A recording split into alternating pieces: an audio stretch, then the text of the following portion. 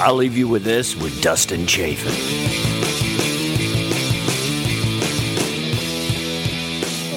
Oh, we are recording. Oh, my goodness. Pressure here. Oh, is this part of it? This is part of it, yeah. Now, is it going to be on? That's on. You're on, buddy. You're live. You're ready to rock. Watch what I say. So you were, you just flew back? Where were you?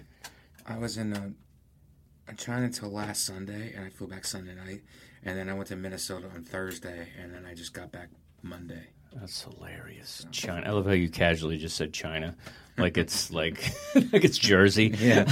Like that's when you know you're working. When you're just like, yeah, I was in China. Then I was in Detroit. I was at Uncle Vinny's, and then I was at Shanghai. Road work is so hard to come by. It's like, yeah, well, you're doing good. I mean, China. It's I piece it together, but it's like I don't have I don't know what's going on in a couple months. Like, you know what I mean? Like, I never understood that with you. Like, do you not get along with like really good agents or something? Because you're very talented. I don't know. Tons of credits. I don't know. Are you like a I don't know. on the phone? No, really. I mean, you've known me for years. I'm not, but I think I missed the boat somehow. You didn't miss the boat. I'm starting to think that it's like I had this conversation with DeRosa actually. And it's like I'm asking him like, "Are you on the road all the time?" He's like, "Not really, kind of, but like I can't nail down dates enough." And it's like I think it's just gonna have to happen a different way for me. And I'm starting to think that it's gonna have to happen a different. Just headbutting a door with pure stand up is like not doing it, and that's what I feel like I'm doing a lot of times. Well, this is the move. Podcast. I feel podcast is like a way to kind of like move around where the comedy has gone. You know, I just think it's so saturated though. The market is so saturated. I mean, I have my podcast and I'm plugging it, but what's this picture called? Failure? Failure in small spaces. Well, ladies and gentlemen, we start out with a real positive vibe here today. Yeah. I want to start as depressing as we could for the inspiring comedians out there. I'm pulling it. I do well. Like, it's not that I'm not doing good. Let me introduce you. First of all, it's like you just came off of your second Fallon, performance, which was amazing. Thank you. You also have Comedy Central Half Hour. You have a podcast with Chris DiStefano. What is it called? Respect? Well, now it's with Justin Silver. Oh, Justin Silver. Sorry. Chris got whacked. You moved quick. He's out. We shelved Chris. And now it's Justin Silver. Well, ladies and gentlemen, the legendary Mike Vecchione. Thank you for having me. And even legends have to piece it together. Piece it together. Yeah. So I didn't know we were recording. I thought we were starting off like just talking. I'll cut some of it. Yeah. It doesn't matter. It's fine. It's fine. Well, I'm not really. Can we curse? Yeah. Okay. I'm not shitting on anybody but myself. Really, it's like I still, I'm at a certain level, and I'm sure you've experienced this too, where it's like you're at a certain level, but you want the next thing. Like, sure. You've been at this level. I've been at this level for a while now, and it's like, okay, what's the next thing? Is it just like me piecing it together every month until I'm 70? Like, I don't know where it goes. Like, you know what I mean? And sure, I'm impatient, but it's like one of those things. Like, okay, where does this go? Is there, and good things have happened for me. I'm not complaining, but it's like, what's the next thing? Like, is there daylight? And I'm starting to like question whether it's stand up or not. Well, I'm happy with my stand up, and I work on it constantly, as we all do in the city. And I'll tell you what's surprising. It's like you go to these other cities in America, or I was in China, and it's like their scenes. We don't think about this here, but their scenes, they all look to us. They all like look at us like, oh my, they listen to all our podcasts. Sure. They know us, and they're like, oh, I'll go over there. They're like, Mark Norman was just here. Joe Mackey was just here. Like, they know our scene very well. Let's back up a second. Did you ever in your life think that you were going to be going to China to, tell jokes? I mean, that's amazing. I thought I was going to be a wealthy landowner, to be honest with you. At this point, I thought I was going to be a real estate tycoon or a powerful attorney with a helicopter. Apparently online you're a hockey player. So I was trying to look up stuff today. I was like, what? Yeah. How come I never heard of this? No. Like, yeah. You missed my alternate lifestyle that I have. Yeah. Quite the mullet in that picture. Yeah. It's like, professional hockey player. Mike And there's Vecchione for the Flyers. Did you ever look up your name where it's like other guys? You see how you're doing with people with somebody your else? name? Oh, my name. Yeah. There's a baseball player that's coming up the ranks. Dustin Okay. Chafin. Yeah. That's awesome. Yeah, I think he's gonna be pretty good. But the thing is, like, I'm trying to hold him down. Like, he got drafted by the Flyers, and then I got another Fallon. So it's like, who is on top of who as far as Google goes? Well, it's a competitive Google. Like, you guys are about half and half. Yeah. That's got to drive you insane a little bit. It's like, Yeah, he can't be. And then there's a marine biologist, Mike Vecchione. Oh. So if he makes any discoveries, it always pops back up. And then there's a district attorney, Michael Vecchione, who's a lecturer at NYU and wrote a couple of mob books, which I've read. And I've actually talked to that guy on the phone. Have you really? Yeah. Oh, that's funny. He saw me he saw my name on a billboard and left his card, and I called him and we had a conversation. Oh, that's great. It's pretty cool. So you spend a lot of time Googling yourself? Pretty much, yeah. I hate. I spend a lot of time doing it just to say, what's going on, And then once in a while it'll be something negative. But well, I'm like, how am I doing? Yeah. How am I really doing? Yeah. That's like Google myself. First page of Google will tell you. First page. Second page is nonsense. But I got mad the other day. You're not probably as hostile as me sometimes on stage, but apparently, I got a bad review. Somebody said that I accosted the Crown and I was vulgar and all this stuff. Right. And it was like one of those like just city stage review things, like some Soul Joe show in Pennsylvania or something. Right. But then it sticks with you. You're just like, and I just want to find this person. I just want to be like really, you're going to go out of your way. Yeah. Like, was I really vulgar? Or was I just something that you didn't like or whatever? You didn't have to like take the extra mile to spend the time and energy to like it hurt me online if somebody's trying to book me. Oh no, yeah, that's what I mean? People do that now. It's like what's your life like if you're doing that? Yeah. I had that where it's like I just went through a breakup and I was at the stand late and I was doing a set and trying new material late and some of it was dirtier and then I went home and like 3:00 in the morning I'm online, I'm depressed. Because I just went through a breakup and whatever. And I see somebody writes, I just saw the worst comic ever at the stand just now. So for this woman to write this, the worst, the worst. She's the worst. She's like, this was the guy was the worst guy That's ever. Amazing. And for this woman, she went home at 3:00 in the morning. She must have really hated me. I mean, it must have been a visceral amount of hatred for her to like. Go home at 3:00 in the morning, go online, figure out who. Most people were watching Netflix. At that point. Figure out who I was, and just like and let me have it. And but I don't know what the psychology is behind that either. It's like, does anybody just let it go anymore? Just go, oh, this guy's not for me. Even just like restaurants and hotels, and everybody's in movies. Forget it. People, go out of their way to critique a trailer of a movie. Right. It's like, dude, it hasn't even come out yet, and you're going to say it's like some shitty thing or something. Right. I don't know, man. I think it's just, jealousy and weirdness, and maybe you didn't complete your life. Yeah. It's somebody's taking a risk, and you're jealous. It's what that person's going through. I think. Yeah. I don't know. Let's get back to China. So, a lot of English people there. Yeah, it's English speaking, but it's like, but they're Chinese, British. Yeah, some Chinese people who understand English. I mean, understanding English is a big thing for comedy, or at least it used to be. English, Chinese people who speak English, but Australians, British, like anybody, expats who are living. Did you enjoy yourself a little bit? No, I loved it. It was a great time. It was a great time. Did you run around and say, "Hey, I'm in China," and like do? China, was unbelievable. This guy, one of the comics, had a great joke over there, and he was like. Yeah, I have genital warts, but I have them in China. That was his joke. That was a really funny joke. It's like anything sounds more interesting if it's in China. Made in China. Yeah. That's hilarious. So how many shows you do? I did a show every. I did 4 cities in China, and then Beijing is in China. All right. So we went to Singapore after that, and then Malaysia, and then came home. So it was 2 weeks. That's crazy. Yeah, it was a great experience. It was unbelievable.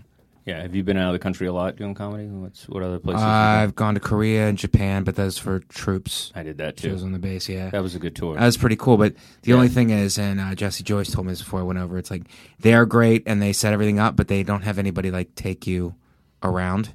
So it's like you're on your own. And Japan and Korea? It's like I want to see. I want to see the base, obviously. Sure, that's cool. But it's like I also want to see Korea. in Japan. I'm not over there, go over there and hang out. I walked around though. I just kind of. I walked around a little bit, but I'm like, I would have paid somebody to take me around, you know.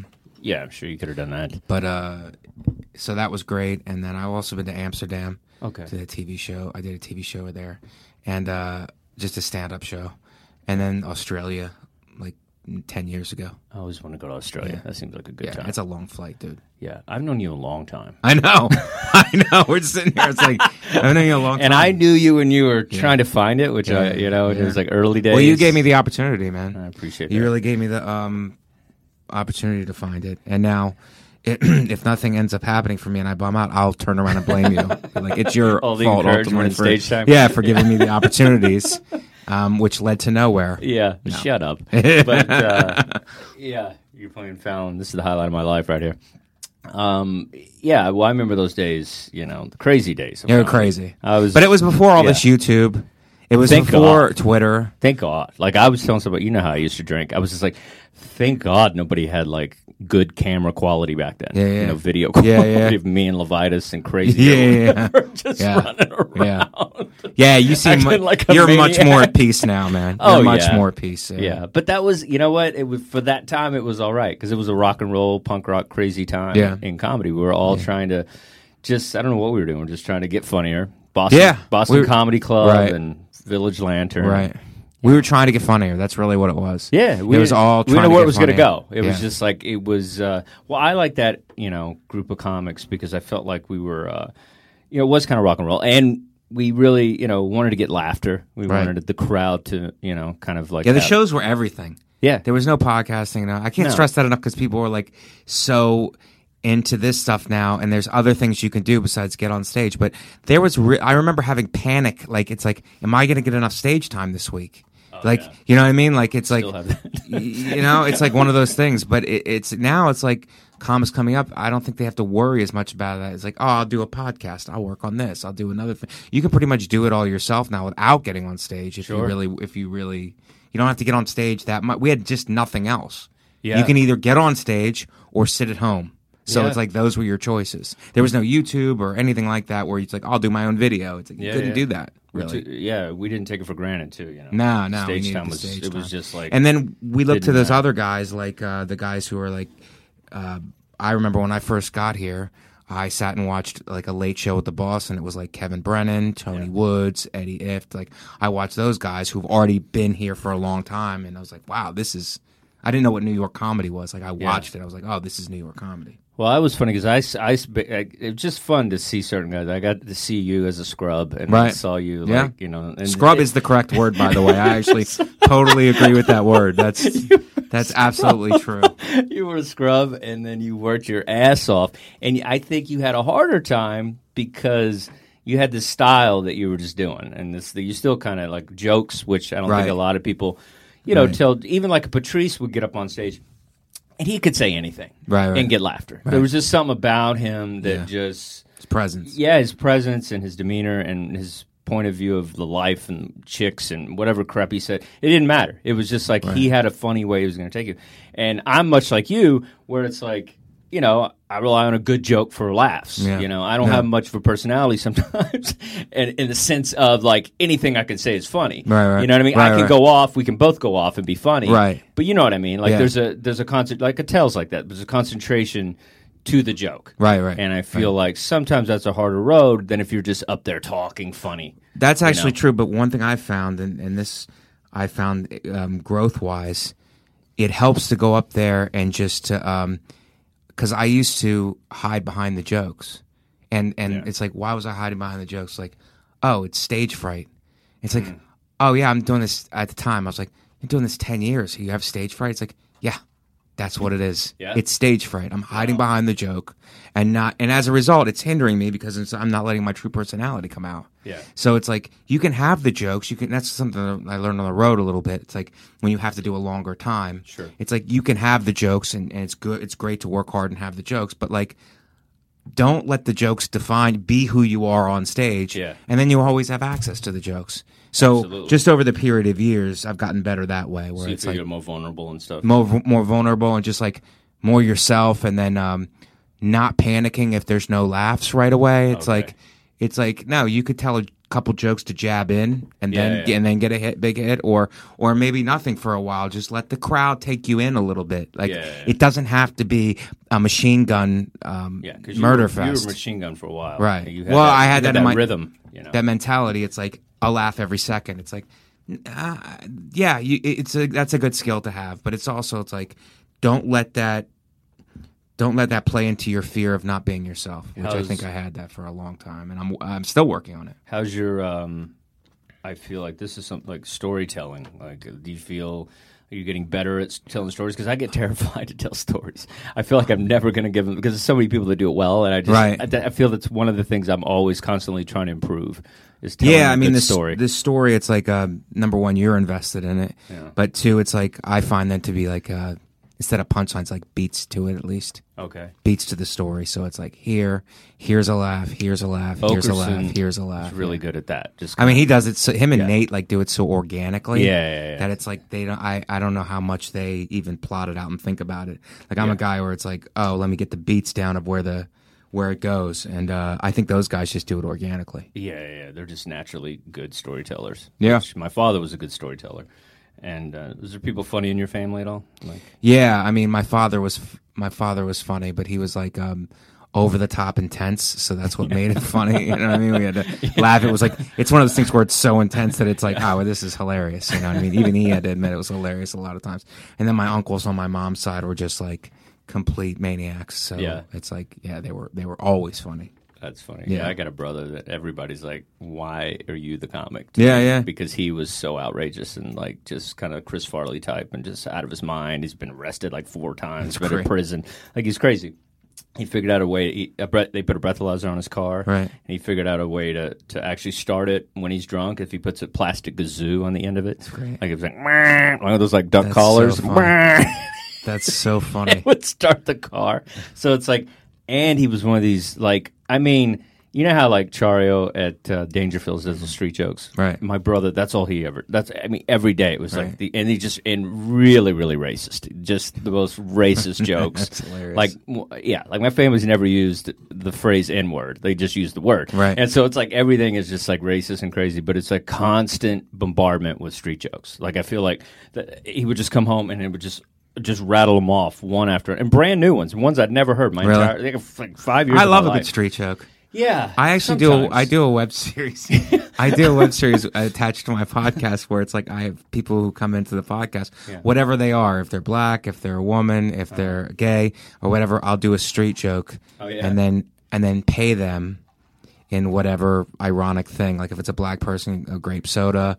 If it's a Jewish person, a quarter. Yeah. Like I just think it's like on Instagram at Comic Mike V if you're interested in watching it. But they're just like funny one-offs because I miss those joke books.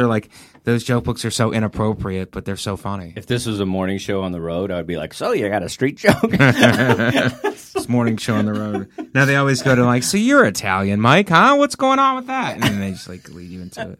I've had my biggest bombs on morning radio stuff. Really? I'm not. Well, I'm sure this is because morning. Number one. Well, no, most morning radio guys are not skilled. They don't do any research on you, and they just like, I'm at the House of Chuckle this weekend. We have Dustin Chafin, and it's like, and it's not very well thought out. So it's like up to you to kind of. I like it the best when they just like give you a quick intro, and then they talk about the news, and they just kind of throw it up, and then everybody kind of. Chimes in on it. I like that. Bob and Tom tries to do that. Yeah. They try to rotate it around. Right. But I just don't have much of personality anyway, and definitely not in the morning. Like before, I don't know. I don't feel funny if the sun's out sometimes. Like I feel like it's so hard. Yeah. For me to because I'm just such a night person. Right. That's why I think comedy shows me.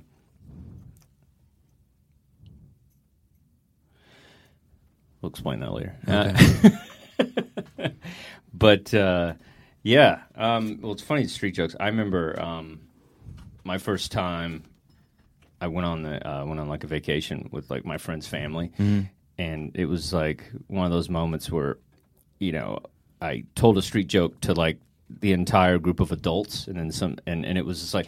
It was that first time that I heard laughter, and like I remember it being such a big. They were like, "Dustin has a joke," and then I went up and and I told this joke, the street joke that I'm actually going to tell because I think it's one of these jokes that like I don't know. It just kind of defined me when I was a young child, and I told the joke, and everybody thought I was funny because of this joke. And I think I carried it around with me for forever.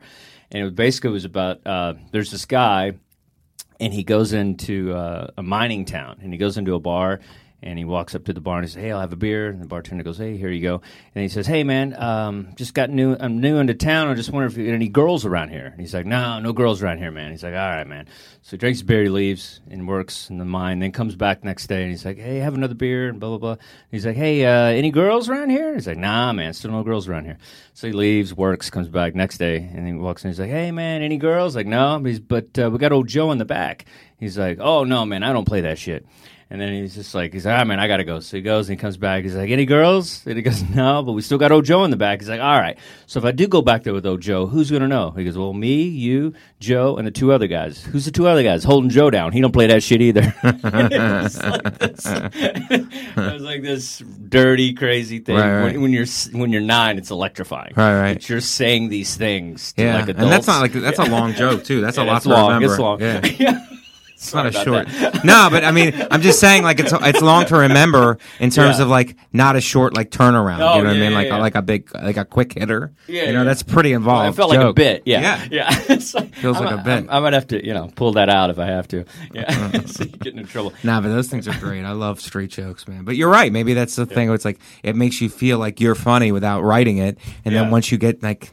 Kind of fake it till you make it type thing. Sure. You know? I don't like it when, regular stand-ups do street jokes, though, in a stand-up performance. That's pretty crazy. Yeah, I've seen it a lot, actually. What really? Do you think? Yeah, I think it's I remember Eddie Murphy did on Delirious. He did the thing about the rabbit and the bear. Oh, yeah. And I thought that was like... I even as a kid, I was like, well, "What?" I told that in 6th grade. Like, why is he doing this? Yeah. He's like Eddie Murphy. Like everything else was phenomenal up to that point, and then it's just like, "What? A bear, a rabbit? What?" But maybe that was just his way of, I don't know, being silly with the crowd. Right. Which I think, I don't know. I think that's something that I'm continually like. When I don't have a bad set, I feel like I'm not silly enough. I feel like as comics, like we sometimes, I don't know, we don't find that kind of fun place on stage. Yeah, that's another thing I had, which is being too, this is an ironic thing, but it's like being too serious about your set. It's like I had to have a thing where it's like, and these are things I'm still working on, obviously, but it's like relax into it, and just like have fun with it. Sometimes when I'm frustrated with my set and I don't have as much new as I want, like I'll get frustrated and it'll come out in funny ways through stage presence. Which I didn't, because I'm just like so bored with my dumb set that I'm like, I start doing goofy asides to try to like make myself laugh or make myself have a good time. Well, that's one thing I learned from Attell. I feel like he's always just, whether it's like making noises, it's like he does that too. He just does all kinds of like cat in the cradle, like singing songs, like just like out of nowhere shit. Right. And it just kind of draws you into him. Yeah. And he could just be up there reading his notebook or whatever, but it's still hilarious. There's something about that guy's brain that, to me, the most underrated comic of all time. He's unbelievable. He's just one of these guys, and his writing, his writing day of stuff is unbelievable. Yeah. Like, he wrote it at like 9 a.m., and it's like unbelievable. It's like him and then the rest of us, I feel like. He's on another planet as far as like joke-wise, creativity-wise, and... like he's the guy that we all go to like when we're watching other comics, like whoever it may be, we're like, I wonder what this guy's angle is on this. But when you go to watch him, you just become a comedy fan again because he's so far advanced. He's so far ahead of the rest of us. You know what I mean? It's like, I wonder you don't see it coming, and the next thing you know, you're laughing like an audience member instead of like looking at another comic and being like, that's a good angle. Yeah. You don't even think about that when hilarious. It's... He's one of the few comics that's exactly what he turns you into an audience member. Turns you into an audience member. That's the biggest compliment you could ever give a comic. Right. Because I've watched like huge guys and just been like, Burr specials, people, and they're amazing, but then, like you said, I was like, okay, he's going down that road. But with Attell, it's like you just get giddy and you're just like a fan. Yeah, you're a fan. You become a fan, man. Talking about a shower curtain, whatever he's talking about. It's just too funny. Yeah. But I think, but that guy... He's interesting because I think we all kind of like, he is our LeBron, coming into this, or Jordan or whatever. And I feel like he's a guy that just basically it was all about stage time. He basically got up a lot and just like you could tell, like he was the guy we watched just right, and like working out sets all the time. But he's a guy too. He's like, and this is I take from him is he's always looking for ways to improve. Yeah. So I mean, as frustrating as the business can be for all of us, which it obviously is, it's like you can still find ways to improve your set and be like, and get better. That's really what it's about too. It's not just about, because I have that struggle sometimes. Like, oh, this is not going the way I want it to go. I want to be here. I'm here. I want to be making this kind of money. I'm making this kind of money. But it's like, okay, well, let's narrow it down. What can you control? Like, you can control how to get better instead of just like having it all be bitterness. Which some guys fall into that, which I understand why guys fall into that. I really get it. But it's like, you can dial it back and be like, all right, how can I get better? Well, Tell's funny because he's so humble. Like, you'll see him like crush with 12 minutes of new shit. Yeah. And then just get off stage and be like, I didn't like that set or something. Like, he still has that. After all these years, he'll still be like, hard on himself. Yeah. And then in the same breath, you'll see some kid that's been doing it a year and a half just not have a good set and act like he crush. Yeah. You're like, shut up, dude. You don't know what crushing means. Right. Young comics, I go, no, you didn't. You didn't kill. You didn't crush. If they're standing on their feet, then you killed. Right. If they're not standing on your feet, you got some work to do. Even if you did crush, it doesn't like we crush like every night, multiple times sometimes. So it's like, I mean, what's that? That means nothing. I mean, what are you doing? You're celebrating. You're taking a victory lap. It's like, I mean, celebrate the wins. It's like Chris Rock. You got to celebrate the wins, but it's like, okay, well, how can I improve? Yeah, it's like Chris Rock. You're supposed to take care of your kids. You're supposed to crush. You're a comic. Yeah. Like, that's our job. Yeah. If you're going to call yourself this. I do have to say it's very hard on people who are just starting out who want to be legitimate comics now. Yeah. It's very hard because it's such a long process, and there's so many shortcuts to take as far as like avenues that could lead to success, like a podcast or a web series, or it's like, just to stay focused on stand-up comedy is very difficult over a period of years. That's very hard to do, especially like when we were coming up. Like, we had no choice, really. There was no choice. Yeah. It's like you can go out into the clubs and do stand-up, or you can sit at home, or you know what I mean. Like, there was no choice. Now there's all these different options. It's like I don't have to go through the grind of going on stage every night, multiple times a night, in order to get better. So that's a thing that's tougher for newer comics, and plus they're constantly comparing themselves to. There's so many different ways, social media wise, to compare yourself to other people. It's very hard to keep the blinders on and just focus on your own act and just have faith that it'll go where it's supposed to go. Yeah, I mean, well, exactly. I think the focus is the most important thing.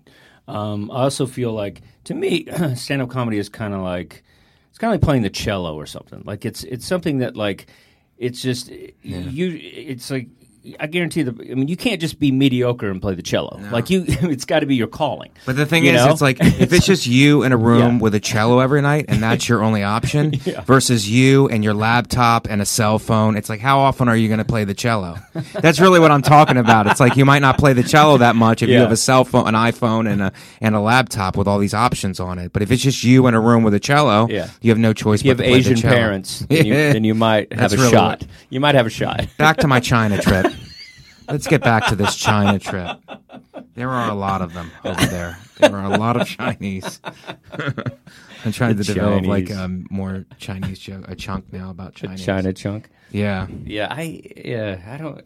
I have a problem with that. Like, can I say the same thing? Sure. Like, there's another way. It's like podcasting and web series. All that stuff can also help you to become a better comic. You know what I mean? Like, I know podcasting has really helped me. Like, long form, it's helped me. As long as you're still doing stand up and you're not just relying on the podcast or whatever to take the place of stand up. Well, I think it's helped. Like, I was talking to some comics and stuff, and apparently in LA, it's been, because the stage time is sparse in LA, that a lot of comics, are able to kind of like have like followings through podcasts and stuff and make money and things. Right. And so it's like podcast is kind of like balanced out that horrible stand-up life in Yeah, LA where yes. you can get a few spots, but Right. hey, then you get all this like Rogan exposure and Right. other comics and things, Right. and then you get that rolling. It helps you kind of stay afloat, and you get your fan base. That's great. And I think I it guess helps. it's all about what your intention is. Yeah, If your intention is, if you're if you're the same as we were, which is just trying to figure out a way to get funny, and you have all these different avenues that we didn't have, like you'll use the different avenues to get funny. You'll use them for that purpose. Yeah. Well, the reason I do this, I just felt like you know how they do 6 Degrees of Kevin Bacon or whatever. If it was 6 Degrees of Dustin Chafin and stand-up comedy, like I know all of you. Right. So it's like it's nice to. Yeah. I felt like I have different experiences with everybody. Right. So I was like, you know what? I'll just do like an interview thing, and I'll talk about comics, and I'll leave my legacy through interviews with people that come up with me, or maybe it's people that I just know here and there. But at the same time, it's like I have a history in this, so I wanted to Absolutely. share that with people. Absolutely, for years and years, Yeah. and no one can duplicate that. Yeah. Because no one has that history. That's good. I think it's hard to stay positive in this, but I think like a nice Fallon here and there has got to make you feel Those good. are big wins, man. Those gotta are big make you feel good, All I man. do, like I'm on the couch next to him. It's like when he's like he leans over to talk to me. All I'm doing is thanking him. Like it's just a series of thank yous in different ways. Like I'm like I can't tell you how much I appreciate it. And so, Because it's such daylight. and you didn't really know you were doing that, right? They The kind of last put one you on I hold. the last right? one I didn't. The last one I submitted, and he was like, "Dude, you're great. It's a great set. We do not have room until the end of the year, or maybe the beginning of next year." I'm like, "Okay, fair enough." He's like, "Dude, take it to another network. You're good, man." And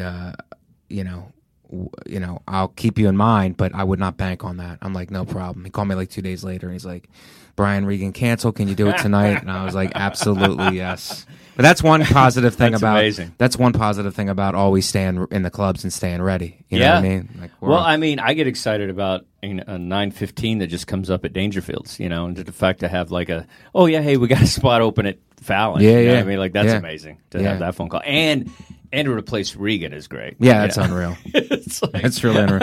And I was like, it's a funny thing because I was thinking like, why did he cancel?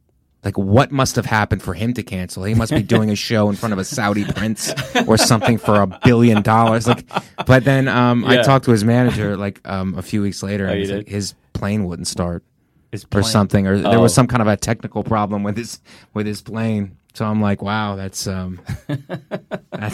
I thought he canceled because it's like, I'm doing because he Yeah, has something better to he do. has those big corporate private Oh, thing, like sure. like like whatever. $100,000. Yeah, kind of millions shows. of dollars. Yeah, That's what amazes me. It's just like some of these guys, and you can't. I mean, you get a little jealous, but at the same time, it's like it's amazing to me that like somebody like Gaffigan can make like $200,000 on a gig or something. Like Nate, I was talking. He's just that's he had pretty some- crazy. He had some crazy gig. Yeah, They yeah. pay crazy money. I love that, man. It's just like, and I it's a love beautiful that. thing to Yeah. know that, like, out It's out there. there's That's some out worth there. for us Right. and people that do this thing called stand-up comedy, Yeah. that they would pay that kind of money, That's out there, man. because a lot of us would do it, for hardly anything, and then just to get paid. But they're that kind of paying you money. for all those years and years of suffering. They're paying you for all those really years are. and Oh, years. we're worth it's every penny. Yeah, it's like Yeah. when you go do them, you're like, this is what you're paying. This is what it is. But it's like it's not for that. It's for all the years and all the Yeah. risks. And while everybody else was in more stable jobs and Yeah. and had benefits and all that stuff, and that's really what they're paying you for. So Oh yeah. hopefully it evens out. Well, it's funny because I do a lot of comedy coaching, and I'm coaching this guy, and he's the main lawyer that was in the Zuckerberg case with Facebook. Like he's the guy really? that got that basically evened out the whole thing with Facebook, and then it's just like he's done like 4 TED Talks and everything, and then to try to and he's got this amazing confidence, and so it's almost like I'm trying to take his confidence down. Right, I 'Cause I'm understand just like, that, yeah. It's like, nah, man, you can't have like not know what you're doing and be over the top confident. Like this is something that's Right. it takes a little of just kind of revealing yourself, the parts of yourself maybe that don't make you successful. The things you Yeah. want to change about Yeah, yourself, yeah. not all those things that made you a millionaire, but there's other things. So it's really weird where to work with somebody that doesn't need any money at all, and just is still gravitates towards this. It was his like. His resolution to like learn how to do stand-up comedy, and then they somehow put him on he's doing some gig where it's just like, thousands of lawyers and shit, and he's just doing 5 minutes. But it's just really funny to work with somebody that's, doesn't have some shitty day job. It's like already successful. Yeah. Which is a weird thing to come in with comedy. Because it's like, I mean, you had a regular life before comedy, teaching and stuff like that. But I was lucky because it's like, it's better not to make any money and then do this. So like teaching is a good thing. Yeah. I was making low money. So it's like, but if you're making like $100,000 a year and then you decide to do this, that's you're taking a huge fall. Yeah, because teaching, I wasn't taking that much. Teaching's like feature money. Yeah, it's not it's not good money. It's like, not good, but that's like funny really, bone feature money. It's not why. It's really not why you're doing it, though. You know what I mean? It's like you're doing it for this intrinsic quality, but you're also doing it to make. You have to make a living. Did you like teaching? Did you like working with kids? I liked it, but the field I was in, which was special education, kids with the emotional and learning disabilities, I find that the schools, wherever you are, they tend to use you to warehouse the kids a lot of times, and it's not as much doing it for their benefit as it in terms of like just kind of warehousing them, and they kind of use you that way. I feel like in a lot of some situations some schools are better than others, but I find in some schools, in some situations, they'll just kind of use you to like warehouse the kids, and I don't find that to be good at all, and especially if you're putting your life into it. It's like, who wants to be stuck in a situation where you're just you're not making really any kind of a difference. You're just a cog in a machine that's keeping these kids. So because if they have to farm them out, then it's more money they have to pay out. So it behooves them to keep the kid in the school. So. And then they hire like somebody like me to like teach them. But if it's like, oh, I'm trying to put together a program, this kid's not right for the program, it's like, we'll figure it out, because we're not gonna. It comes down to money. It's like, we're not gonna farm him out. Yeah. So anyway, it just feels like I was frustrated with it because it just felt like I was spinning my wheels a lot. It's like, I'm not gonna spin my wheels for $28,000 a year. I'm not doing that. So I'm not having my time wasted. I won't see. Yeah, I mean, well, I was like a special ed kid in a lot of ways. Like I had zero comprehension. Like I couldn't read something and really grasp it. My math skills were really bad. I was in the little portables. I don't know. In Texas, it's always a running joke where it's like the dumb kids are in the little portables away from the school. Right. Little trailer parks. It's like the trailer park of dumb kids. That's funny. Just hanging out. I just always is in a trailer. Like That's we're funny. in a trailer. I go to school, I'm in a trailer. I'm at home, I'm in a trailer. That's funny. And it's like, I just had a hard time, and I was like always like, couldn't figure it out. Like school was really tough for me.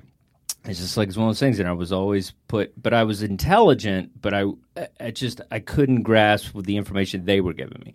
Like, I would ace tests. Yeah. That was the thing, that they would give me like tests to IQ stuff, and I would do really well with that stuff. But when it came to like, regular stuff, like just math and things, I just had a really hard time with. Yeah. I think it might have been just, just not wanting to do any of that shit. Right. Which I think as a kid, you're not attracted to that. But I could draw really well and things like that. Yeah, everybody's got different learning styles, man. Yeah. That's important. But I think what's happened recently, like, I'm glad I'm out of it, because it's gotten way too. People have taken like ways to deal with kids' learning differences, and they've gone way to the extremes with it in terms of like, I don't think there's much discipline. I think politics plays a lot into it, and I think it's not good. There needs to be like discipline and focus, even if you're embracing different learning styles, and I don't think there is these days. I think it's very bad. It's too everything goes. It's not. Well, I think with do you feel like with your wrestling background, you were a wrestler and stuff, and with college as well? Yeah, a little bit in college. In college. Do you feel that it's helped you as a stand-up? Do you? Because you seem like a disciplined guy. Like when we talk about comics, we'll talk about everybody, and we're always like, fucking Vecchione, always writing. He's got his paper and his coffee. Yeah, and it's like you seem to like really make that a part of your routine. Whereas I feel like a lot of us are like, we'll think of something, write it on a napkin, but I feel you have like a regiment, that you kind of fall into.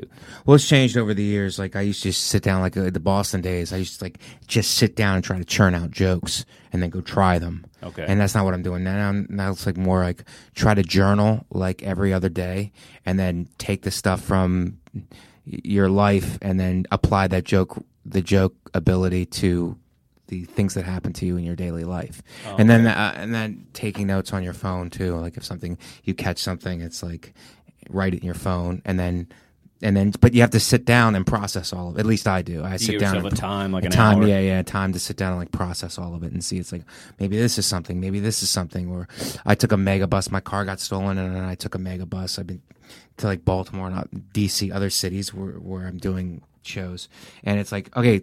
I get on the mega bus and I'm like, there's a chunk of jokes here.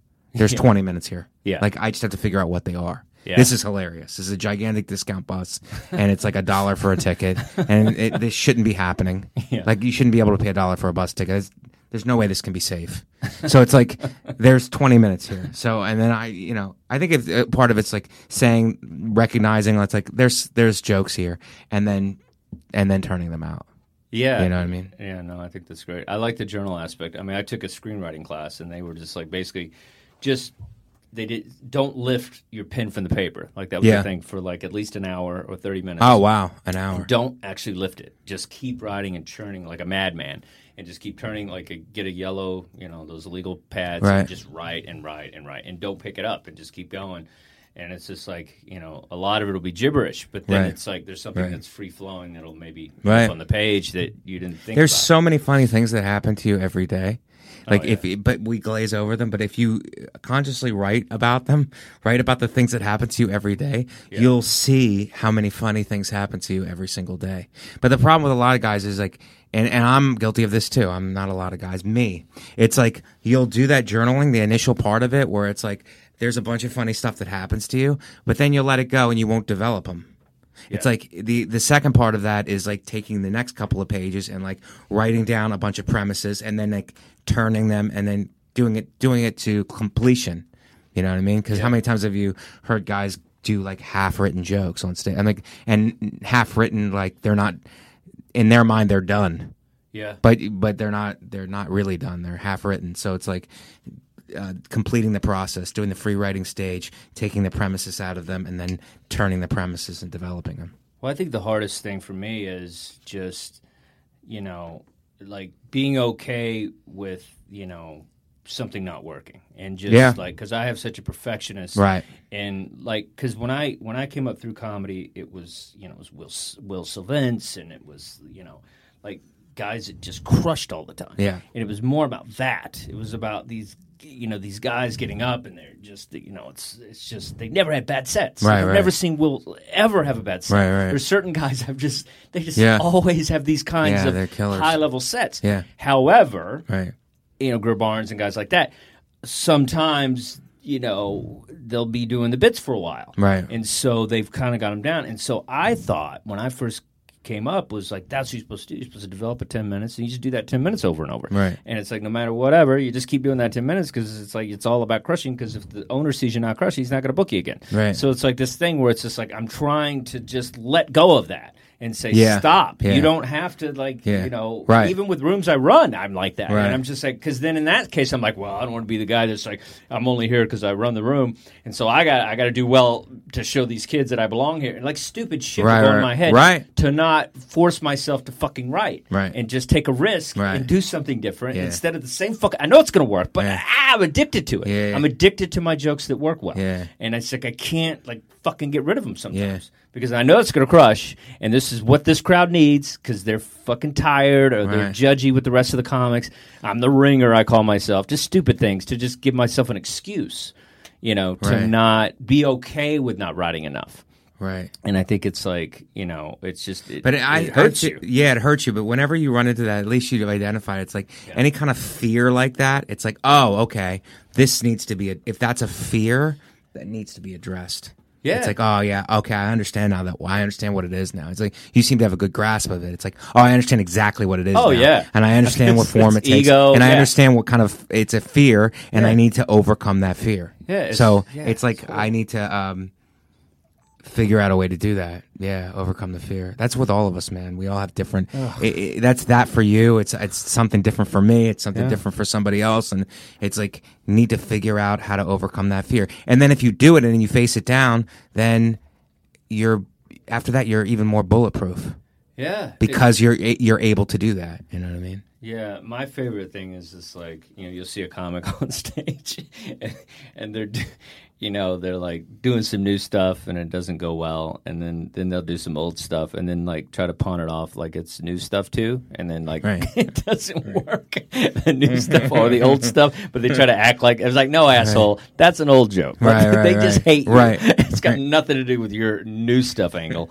Well, no, it's less about the comics and more about the crowd. Like it's like, you really want to harp on that relationship with the crowd in terms of like testing stuff. You know what I mean? Do you feel working? Like I did some old stuff to get them in. Like they realize now they have confidence that I'm funny. Yeah.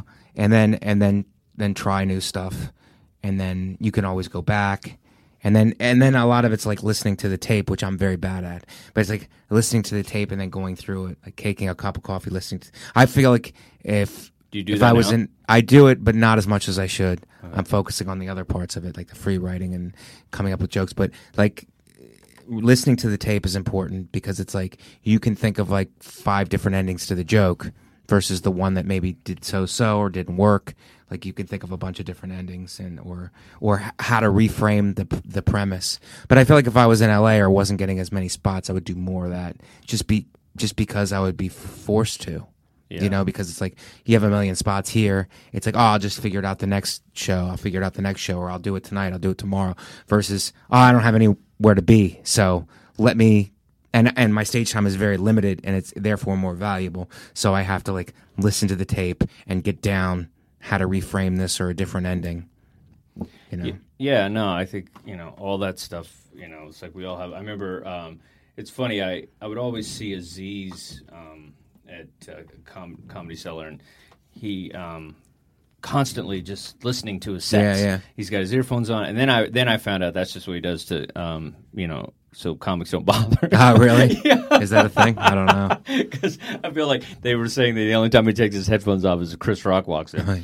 But no, I think it's, we all have these weird things that, we have to kind of like, our method, I guess, to kind of make ourselves funnier. Yeah. But yeah, I think it's just, there's just. But I think the stuff that we're talking about maybe is probably the antidote to the bitterness that we all feel because we're not where we want to be.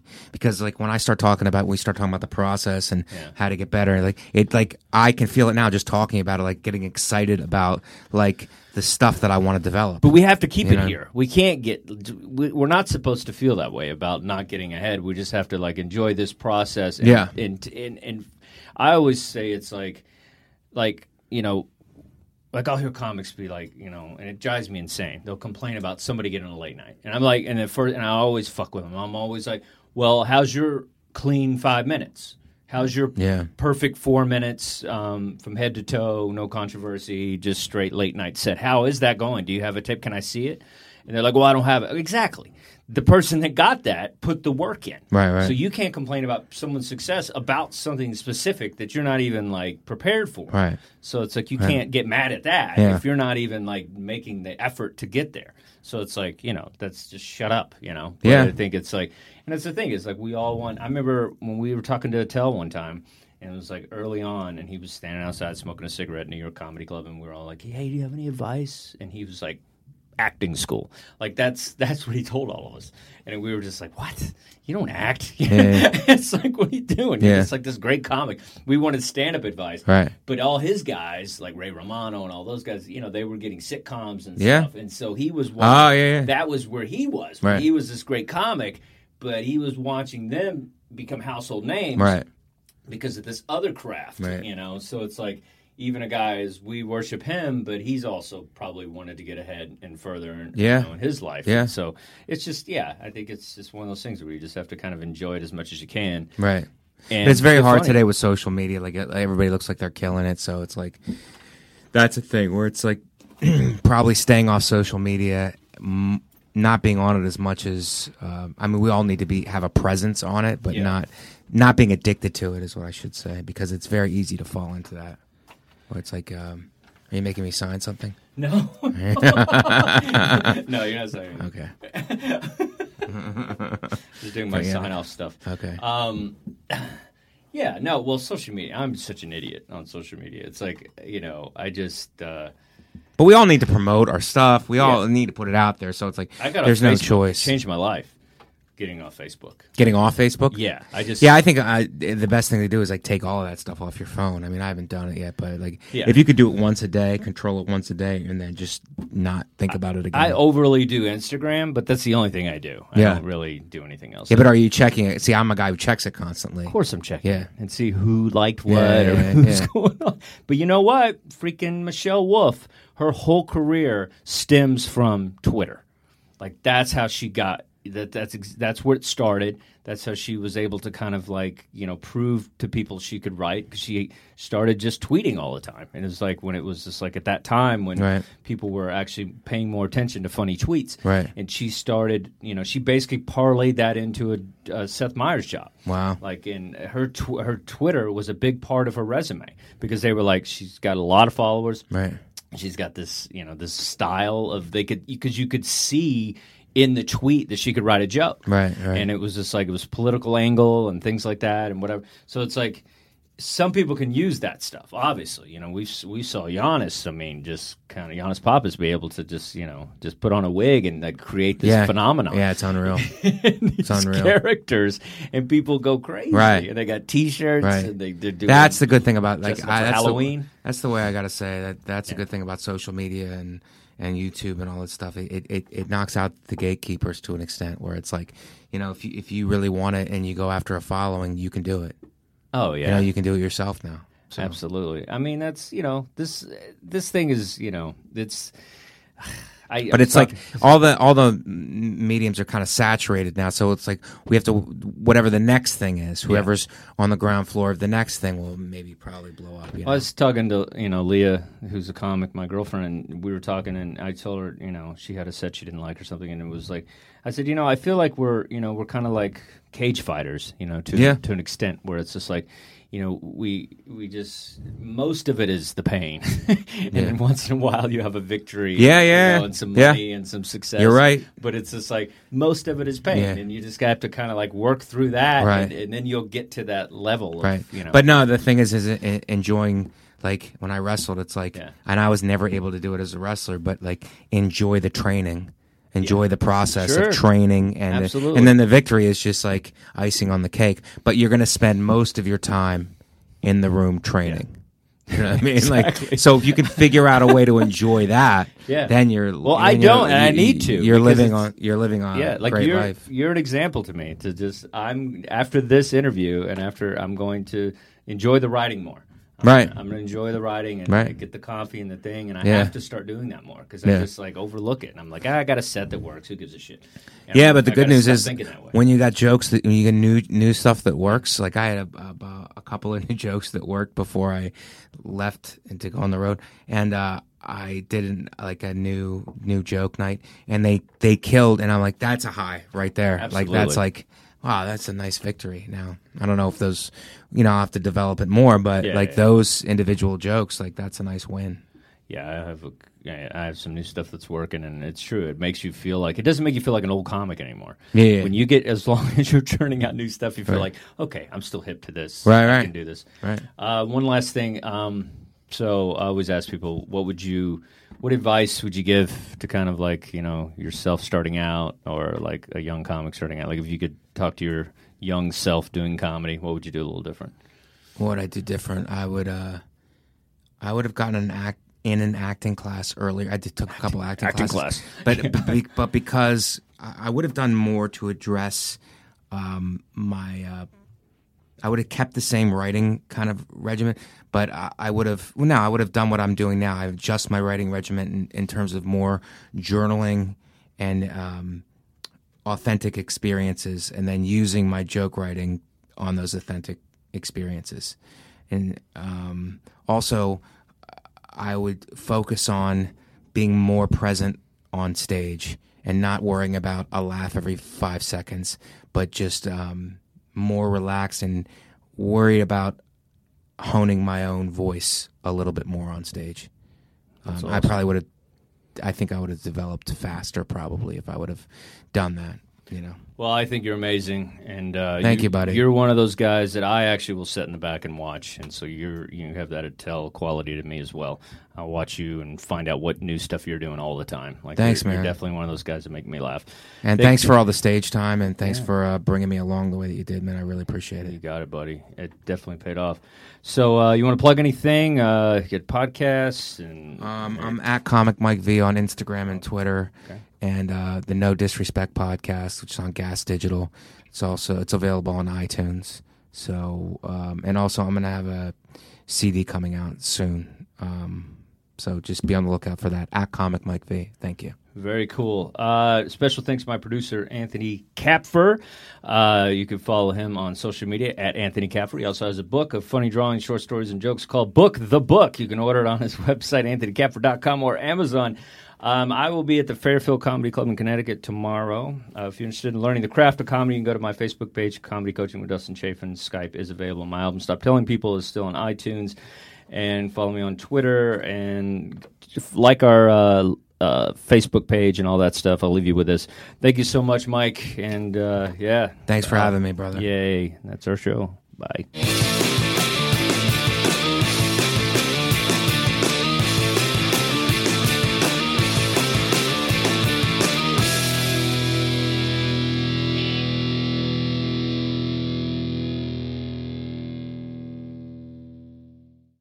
Save big money when you start your next project today at Menards. Check out our great selection of garage and utility lighting options. In stock, ready to take home today. We carry everything to help you illuminate whatever project you're working on. Shop garage and utility lighting products in store at your nearest Menards. You can also view all of our entire selection of lighting options today on Menards.com.